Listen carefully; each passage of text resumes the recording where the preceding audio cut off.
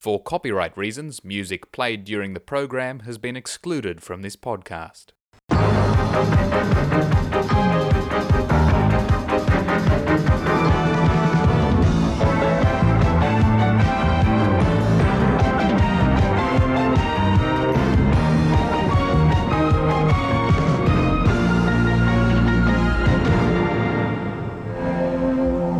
From Hornsby and Ku-ring-gai, this is Triple H Newsdesk with James Elton Pym and Declan Gooch. Good morning and welcome to Triple H Newsdesk. I'm Declan Gooch. And I'm James Elton Pym. Thank you for joining us.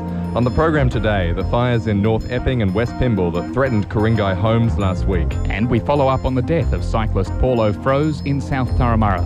What, if anything, can the council do to stop it happening again? Also, Ku-ring-gai councillors divided over whether St Ives shopping centres offer to run a shuttle bus around the suburb in partnership with the council. Is community mindedness or just a grab for more customers? Later in the program, we talk to Gordon Benny, the 81-year-old Thornlea resident with a collection of 5 vintage speed cars that he still races. And the North Turramurra Action Group had some big-ticket guests at their AGM. The Premier, the Planning Minister and the Mayor. So is it all show, or are the state politicians taking the group seriously? To get in contact, email newsdesk@triplehfm.com.au. That's newsdesk@triplehfm.com.au. You can also like our Facebook page at facebook.com/Triple H Newsdesk to hear this program again whenever you like. Welcome to the program. Police are looking for a man who approached 2 girls in Turramurra last month. The 2 11-year-olds were walking south along Kissing Point Road when a man riding a black bicycle approached them. The girls ran towards Jeffrey Street, where one of them lived. The man followed them. One of the girls' mothers alerted police, who began an investigation. The man police are looking for is described as being Caucasian appearance, about 60 to 70 years old, with a slim build and short white hair. He was last seen wearing a white t-shirt and enclosed shoes. Police advise parents to make sure their children know where the safe places are, like shops, service stations, police stations, libraries or schools. Children should never get in a car with somebody they don't know. If a car pulls up next to them and they do not know the person inside, they should not stop. Parents should tell their children to dial 000 if they feel scared and can use a phone. And if someone tries to grab them, they should yell, "Go away, I don't know you." If you have any information about this incident, please call Crime Stoppers on 1-800-333-000. That's 1-800-333-000 to report crime anonymously and help police with their investigation. A huge digger worth nearly $100,000 was taken by thieves from a house in Arcadia last Tuesday or Wednesday. The Nante brand excavator was so big, police believe the robbers would have had to use a large truck and possibly a trailer to steal it. The construction vehicle was not equipped with GPS, so locating it will be a difficult task. Stolen construction equipment is often sold by organised crime groups, with no national system of identification, meaning that on-selling is easier. Excavators often have a generic set of keys and a high return for criminals. Equipment theft may cost the construction industry as much as $50 million a year. If you know anything about the theft of the digger, call Crime Stoppers on 1-800-333-000. A new mental health hospital development in Gordon could become a reality despite a petition by local residents concerned about security. The Lawson Clinic on the Pacific Highway plans to demolish 2 nearby houses to build 2 new multi-storey buildings containing 65 beds. The clinic currently treats patients suffering from depression and bipolar disorder, but wants to expand treatment to cover anxiety and mood disorders as well. A 98-signature petition started by locals said the development could bring security risks to the area, but the clinic said patients will admit themselves voluntarily and don't pose any risk. Call Lifeline on 13 11 14 if you need help. That's 13 11 14. Last Friday, there were a lot of Ku-ring-gai residents with their eyes firmly planted on the RFS website, watching as 2 fires, one in North Epping and the other in West Pymble, burned out of control for much of the day, dangerously close to homes. Declan Gooch reports.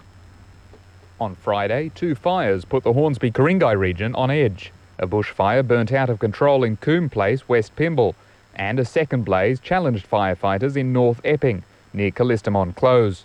The size of a fire in West Pymble was unexpected, as Superintendent Kel McNamara from Fire and Rescue New South Wales explains. Crews were called initially just to bushlight. When they arrived, there was a significant fire burning due to the hot weather and wind and the fuel load on the ground. The fire did spread quite quickly. The situation quickly became very serious. The fire was burning in an area of Lane Cove National Park right behind residential streets. Police closed Coombe Place and the neighbouring Wallalong Crescent, while 2 air crane helicopters dumped water on the fire.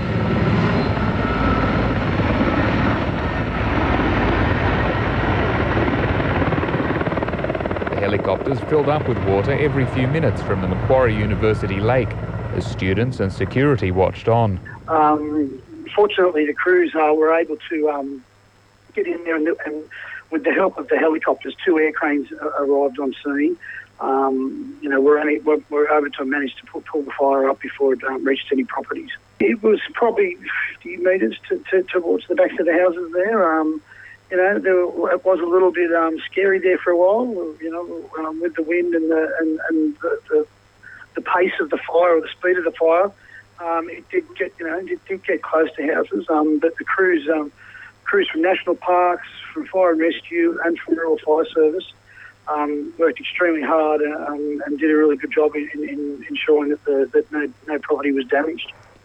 Both fires are being considered suspicious. It's been investigated by police and by fire investigators. At this stage, it's undetermined, but it seemed strange that we had 2 fires within a short period of each other, both in the national park.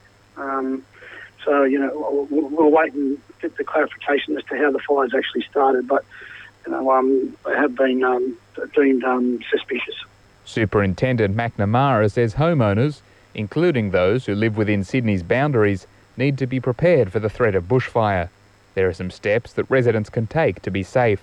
Clearing gutters, removing stored wood or anything from down the side of the house, having a bushfire survival plan.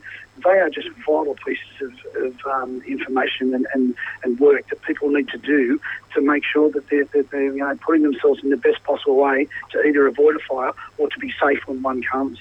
In a fire emergency, call 000. Declan Gooch, Triple H Newsdesk. Your independent voice. Newsdesk on Triple H 100.1 FM. Hornsby State Liberal MP Matt Keane has publicly attacked the sentence handed down to Kieran Loveridge, who punched and killed Thomas Kelly in King's Cross last year. The local member slammed both the manslaughter charge and the 4-year sentence, writing that the plea bargain was made, quote, in a secret dark back room of the Director of Public Prosecution's offices.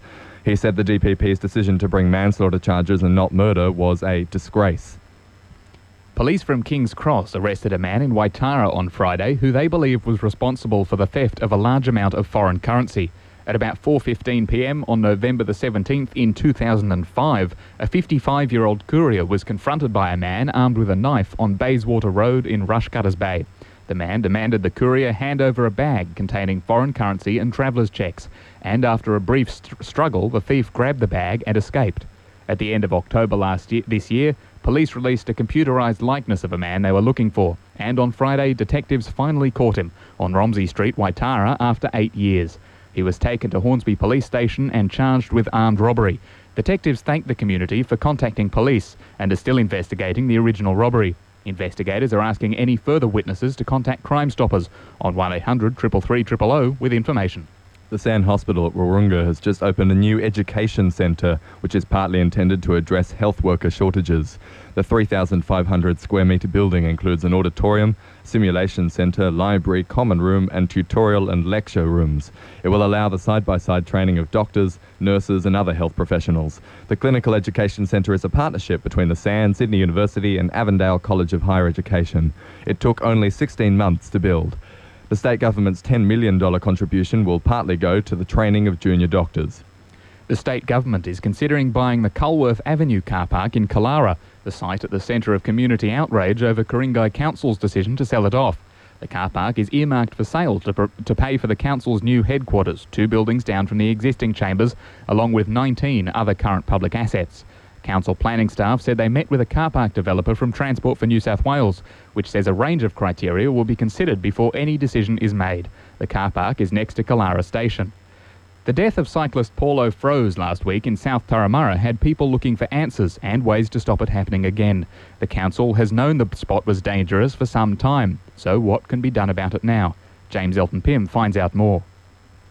2 weeks ago today, Paulo Froze of French's Forest died after he fell off his bike on Kissing Point Road in South Turramurra and was hit by a car. At the time, many reports focused on the fact that the section of road where the accident occurred had been identified as a black spot in the Ku-ring-gai Council's 2012 bike plan and was slated for improvements that had not yet been delivered. Elaine Malicki is the Deputy Mayor and Ward Councillor for the Commonara, which includes South Turramurra. She was on the council's first ever bike committee years ago and was on it last year when the bike plan was formulated too. It was a dreadful tragedy, and I feel so sorry for the family of the gentleman who was involved. I tell you, driving up Kissing Point Road and seeing the flowers on the telegraph pole makes you very upset. I know what that road is like. I've got 3 sons. One of them had a very serious accident on that section of Kissing Point Road when an elderly gentleman pulled in front of him. 2 of his friends have been injured, one under a car and another one ran into a rail and damaged his face quite horribly. It's a pretty well-known area. Miss Malicki says the northern part of Kissing Point Road where the accident happened is particularly hard to make safer and has long been an area of concern for the council. It's been done in stages because of the shortage of money. And, of course, the most tricky part of the cycleway is this top area, which isn't wide enough to put in a separate cycle lane. So it's long been the subject of a lot of planning and a lot of discussion to find out the best way to deal with it. This has been going on for a very long while.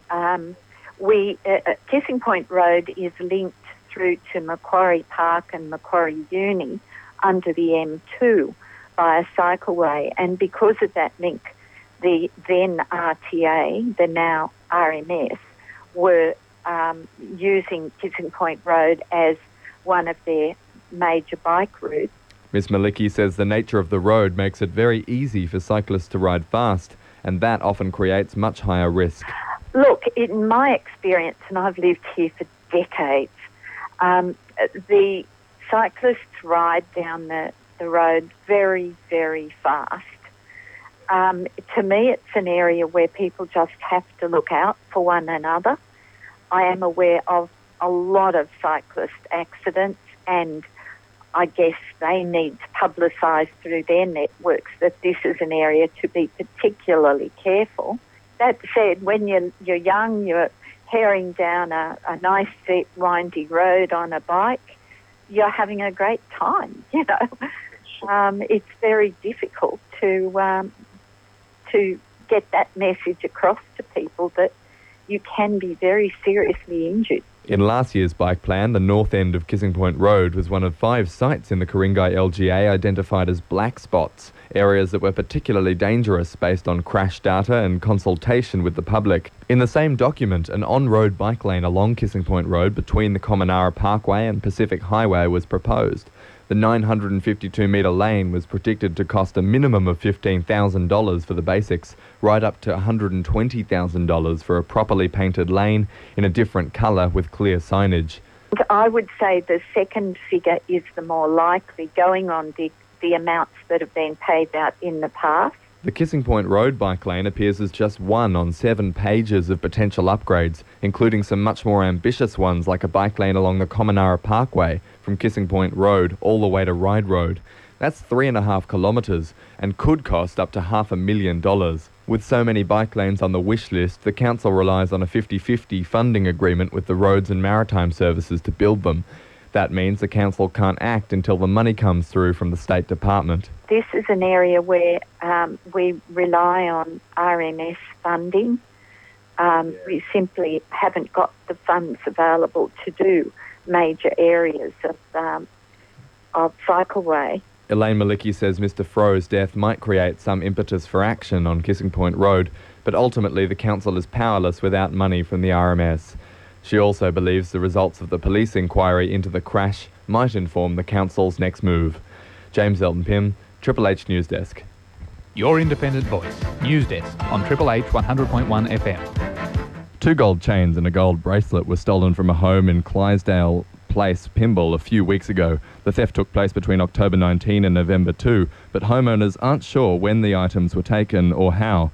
A number of tradespeople had been inside the house throughout the period. Police advise homeowners who have others inside their home for work that is being carried out, or even during home inspections, to supervise bedrooms or lock away valuable items. If you have any information about the theft, call Crime Stoppers on 1800 333 000. And we'll bring you some music now. Coming right up after this break, we'll bring you our interview with the speed car racing 81-year-old Gordon Benny. What do they like to drive? And St Ives Ward Ku-ring-gai councillors disagree on the merits of a shopping centre shuttle bus. And remember, you can email us at newsdesk@hhfm.com.au.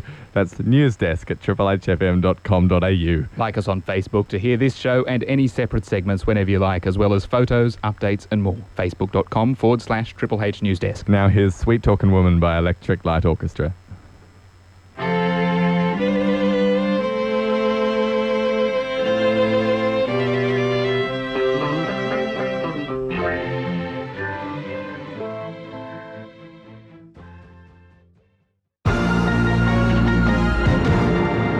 St Ives Shopping Centre has made the council an offer. They want to partner in running a shuttle bus to collect locals and drop them off at the shops, and they're willing to commit cash.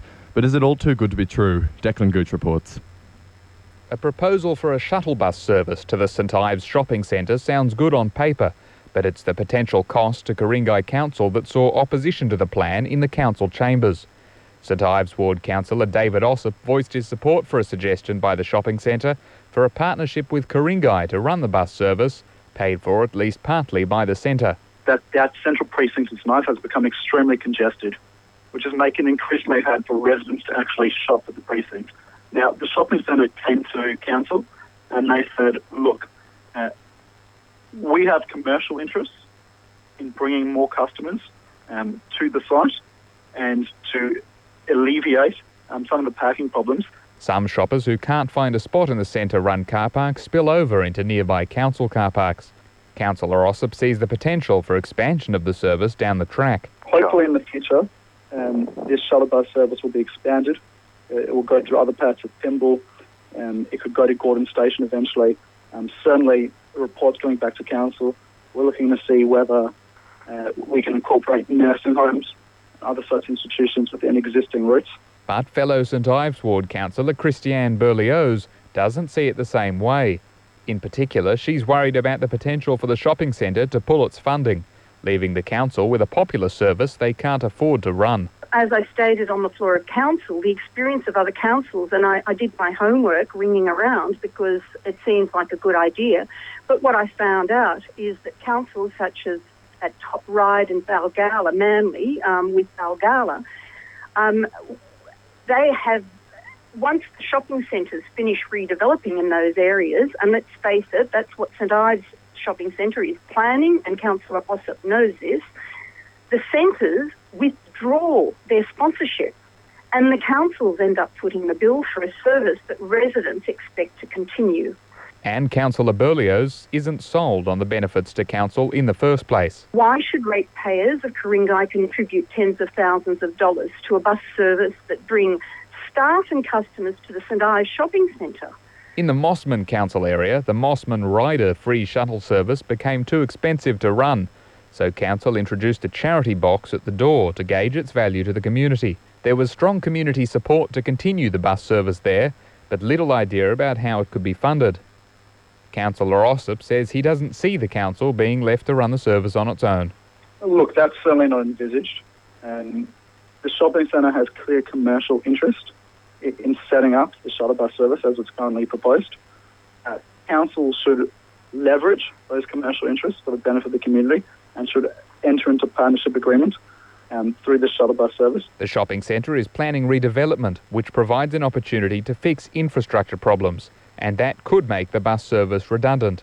Redevelopment of the shopping centre is an excellent opportunity for them to re-look at, re-examine their current or their future proposal and to provide adequate car parking. At the moment, they are actually short on car parking, and they've always benefited free of charge of the council car parking around it.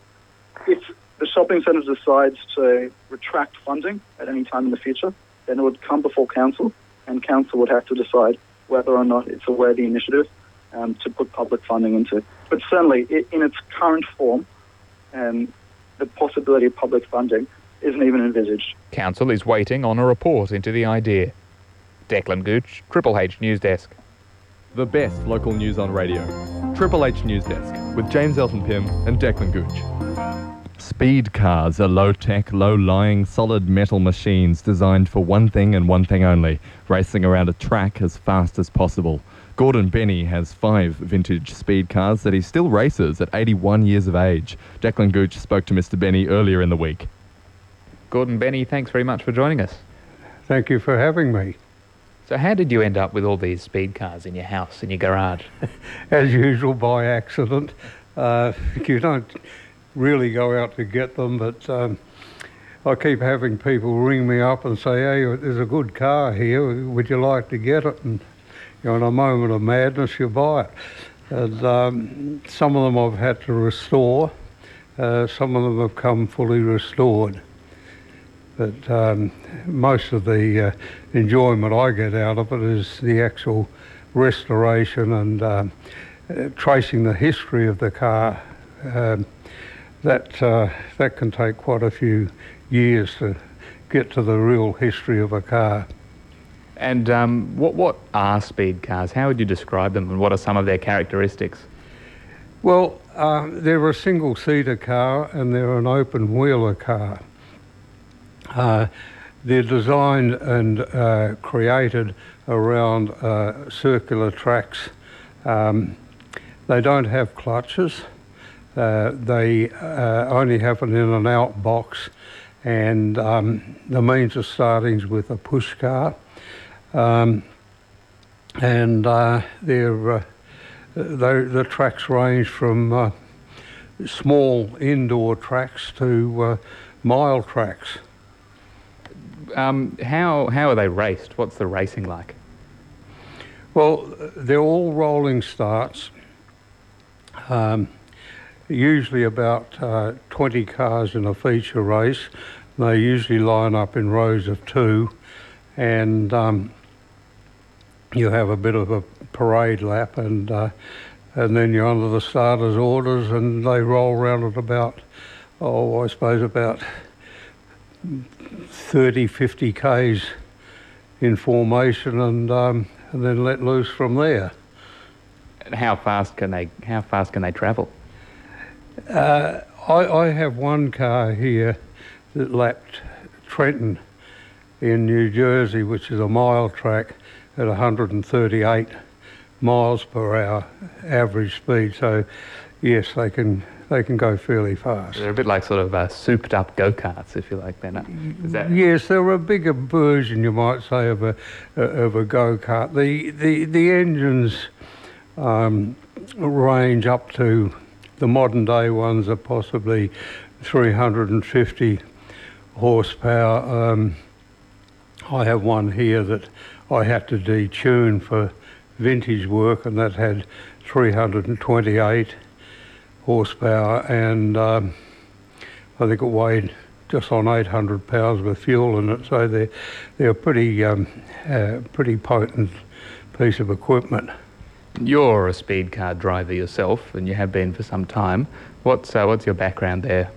Oh, I graduated, you might say, from motorbikes. I ran motorbikes for quite a few years, and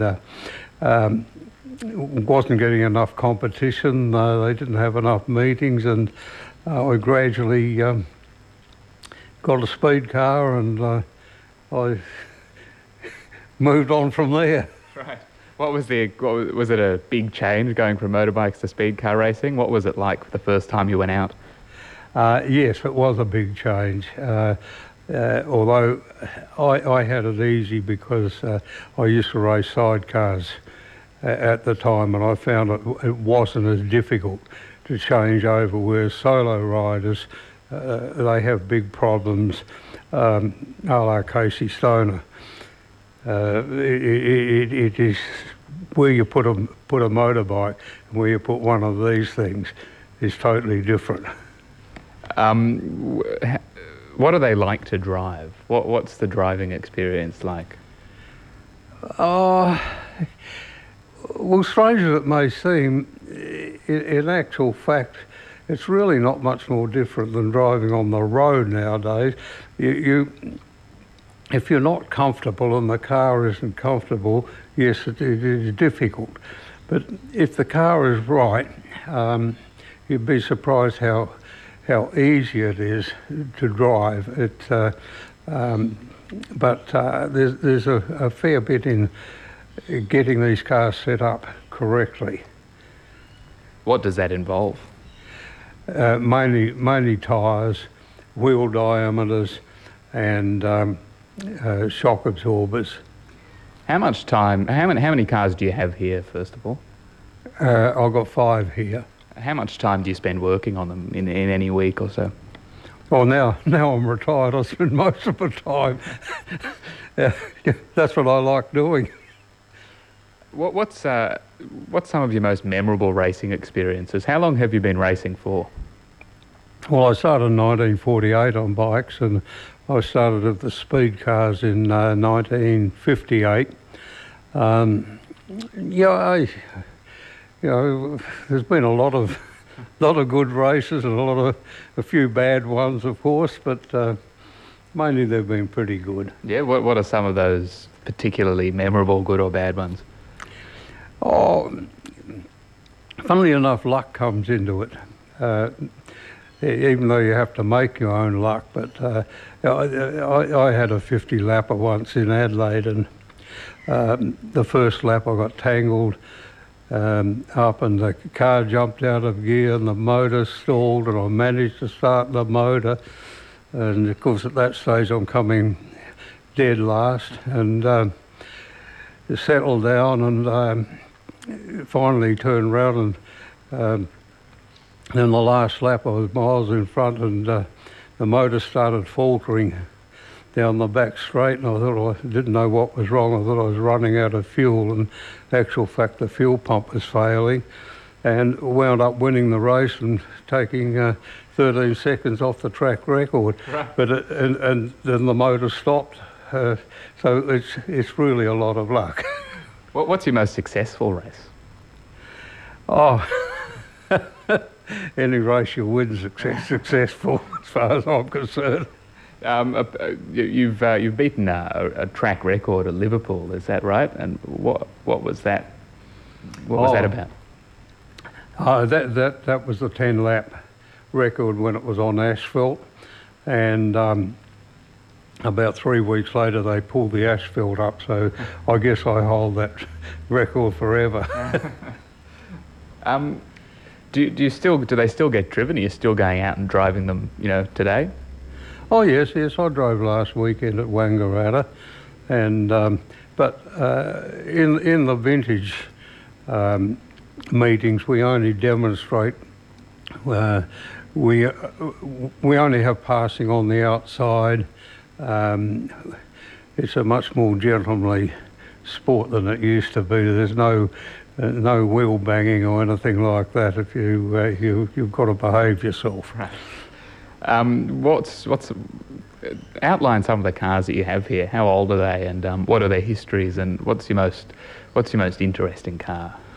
Well, the oldest car that I have is about a 1948 Offenhauser that Bob Tattersall brought to Australia in 1959-60 season, and that was originally built by a gentleman called, well, I call him a gentleman, called Babe Tuffanelli in Chicago, and Mr. Tuffanelli took over from Al Capone when Al had a holiday at the government's expense, and one of his hobbies was building race cars and sponsoring drivers, and right. So that car is now in the Bathurst Racing Museum. And how do you find out about the histories of these cars? How do you know where they've come from? Well, That's possibly one of the most difficult things. We only found out that it was a Tuffanelli car last year. It was always shrouded in mystery up until 1958, and a friend of mine in America, in Pennsylvania, saw a photo of it and said, "Hey, that's a Tuffanelli car." He said, "I've got one, here it is," and he took me and showed me, and yes, he agreed that it had to be a Tuffanelli car. Out there on the track, what are some of the things that can go wrong? What do you have to be concentrating on?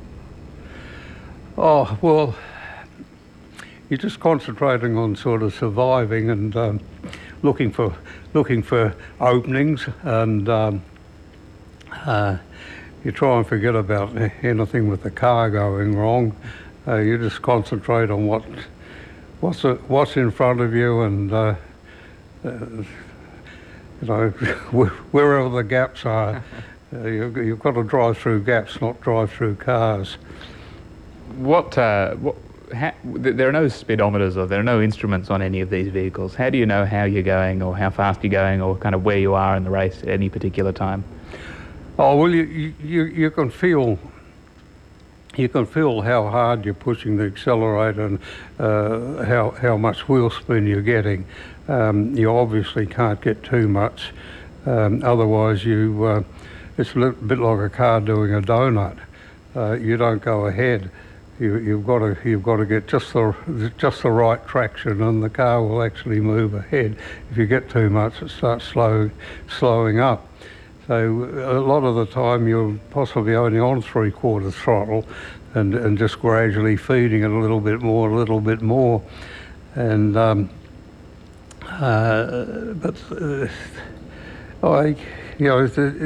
each track is different. Some are very bumpy, some are smooth, some are slippery, some are very tacky. One of my cars is a very light car, and if it gets on a tacky track, the front keeps coming off the ground all the time, and so you've got to ease back a bit to get a bit of steering on it. We're sitting here kind of just next to this new room that's been built onto your house. It seems to be an extension of the garage. Can you tell me a bit about what that is and when it was built? Well, as I said, I had cars everywhere. They were, friends were looking after them. I had them in trailers. I had them in other garages and containers. And I thought, as I got on in years, I'd better get them all in one place and to get myself a little bit more organised. So last year I decided I'd build this. And what was it? It looks like it would have been a pretty difficult that you kind of excavated into the rock under your house. Is that right? How has this been constructed? Oh, in the normal manner, we got an excavator in and dug the rock out, just the way you'd normally do it. I'm not a builder. I had a couple of mates that were builders, and we just got stuck into it, and 6 months later we had it finished. What's the future of speed car racing? Do you think there's just as much interest in it from the current generation as there was when you were growing up and doing it in the 40s and the 50s? Well, I think the interest has dropped off a little bit, mainly because with any sport that's on nowadays, there's a lot of competition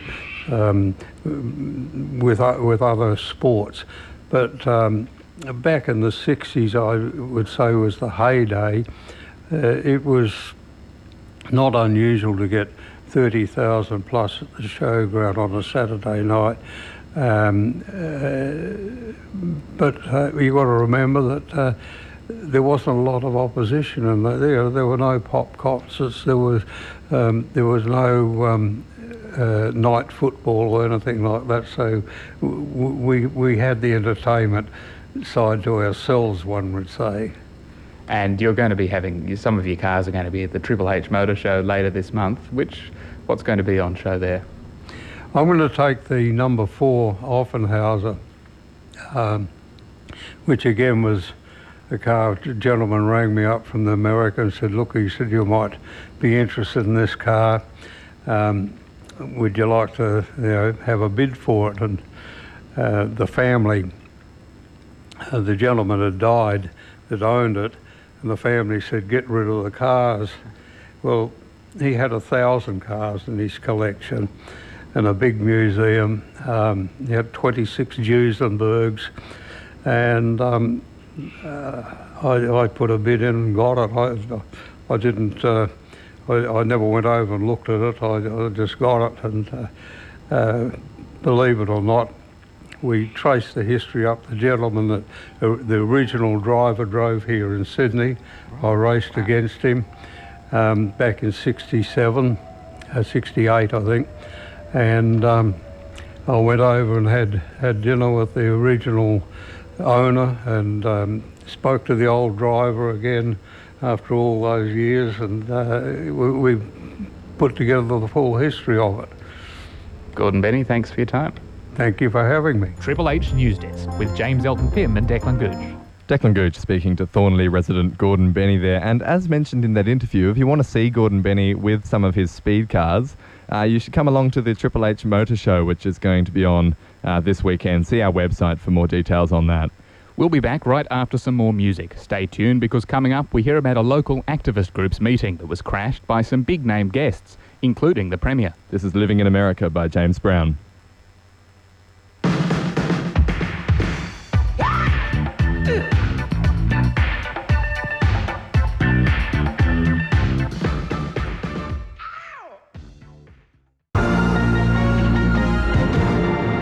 The North Turramurra Action Group is one of the most active and prolific residents groups on the North Shore, and it seems to be paying off. Their recent AGM was attended by the Premier and other state and local politicians, giving them a chance to voice their concerns straight to the highest authority. James Elton Pym reports. The North Turramurra Action Group was one of the many local activist groups around the state involved in the hazard tape campaign, a movement that saw cars plastered in hazard tape to protest new planning laws introduced in the White Paper by Planning Minister Brad Hazzard. So it might have looked like a case of keeping friends close and enemies closer when Mr Hazzard was a guest at the North Turramurra Action Group's recent annual general meeting. He was joined by the Premier, Barry O'Farrell, the Ku-ring-gai Mayor, Jennifer Anderson, and a couple of bureaucrats from the Planning Department. Residents were given the chance to ask questions about the new laws. The group's Chris Russell says differences were put aside and progress was made. Well, no, not eye to eye with Brad Hazzard, but I think we certainly have had disagreements with Andrew F. Shorgy, with Frank Sartor and with Craig Knowles, but in all cases we were able to convince them to actually adjust the rules to account for the high bushfire risk that we have in North Turramurra. One of the group's main concerns is population growth, with the White Paper foreshadowing significant development in Ku-ring-gai over the coming years to keep up with Sydney's booming population. Chris Russell says North Turramurra isn't the place. Look, I think the response in terms of the population was predictable. I mean, he said that, Sydney is a place which is continuing to get increases in population, and therefore, almost irreversibly, there's going to be demands for more dwellings all the time. I guess our point is where those dwellings are put. On another issue, though, the group might have cut through. They're concerned about changes to the development application process that would see private certifiers checking applications off against a code rather than thorough community consultation. One of the grounds that we did push hard was the private certifiers, in that they are engaged by the developers rather than by the council, and we raised that as an issue with the minister, and the minister said he would relook at that to see if, in fact, because there's a clear conflict of interest there, in my view and in the view of the meeting, when you have the developer actually engaging the person who's going to say that he's complying. He definitely said he would do that, and he also indicated that any certifier that was found to be certifying anything that wasn't compliant would lose his accreditation completely, and that non-compliant development would be required to be pulled down. So I think that was encouraging. And there was another issue Mr Russell left the meeting feeling optimistic about. They were concerned some recent plans hadn't adequately taken bushfire risk in North Turramurra into consideration. The whole of North Turramurra from Bobbin Head Road north is in fact classified as high evacuation risk, and yet in the new sort of zonings that they brought out, they sort of broke North Turramurra in half. and the top half was considered to be areas where you couldn't put more vulnerable people, but the bottom half you could. And we said that was inconsistent with that map. And the Premier then, in front of us, said to the Minister, I want you to have a look at that anomaly and make sure we correct that. To which the Minister's response was, if the Premier tells me to do something, I do it. Mr Russell says he's wary of how much commitment really comes with those sorts of promises, but also that he generally trusts Barry O'Farrell. Look, I think to a certain degree, if they can't answer the question, obviously the way to answer it is to say, we'll look into it. There have been a lot of emails flying to and fro since. My experience with the Premier is that he is a man of his word. And there was a bit of flattery the other way too. The Premier himself made the comment that in his experience, the NTAG is the most successful and best organised residents group in Ku-ring-gai. So I think they certainly are aware that we're there. Right now, the North Turramurra Action Group is in full swing preparing for the fire season, labelling houses with swimming pools and maintaining its own community fire crews. James Elton Pym, Triple H Newsdesk. The best local news on radio. Triple H Newsdesk with James Elton Pym and Declan Gooch. Tools worth $20,000 were stolen out of the back of a parked ute at the end of last week. Between 11 a.m. on Friday and 10 a.m. on Sunday, a thief or thieves forced the locks on the rear tray of the Ford Ranger, which was parked at the boat ramp at Mooney Mooney. And a home in Graham Close, Barara, was burgled last weekend. The intruder removed a fly screen and opened an unlocked window, then ransacked several rooms. An iPad and 3 iPad minis were taken, valued at an estimated $2,000. If you have any information about these crimes, call Crime Stoppers on 1800 333 000. A North Shore swimming school has found itself embroiled in controversy after forbidding very young children from going with their parents into opposite-sex change rooms. Aqua Bliss, which operates schools at Pymble, Normanhurst and Thornlea, put up signs saying that kindergarten-aged children were old enough to shower and change on their own, which they say was in response to 2 complaints. But the signs have apparently since been removed. Aqua Bliss has sought advice from Swim Australia. Parents said they did not feel that letting their children change unattended was safe.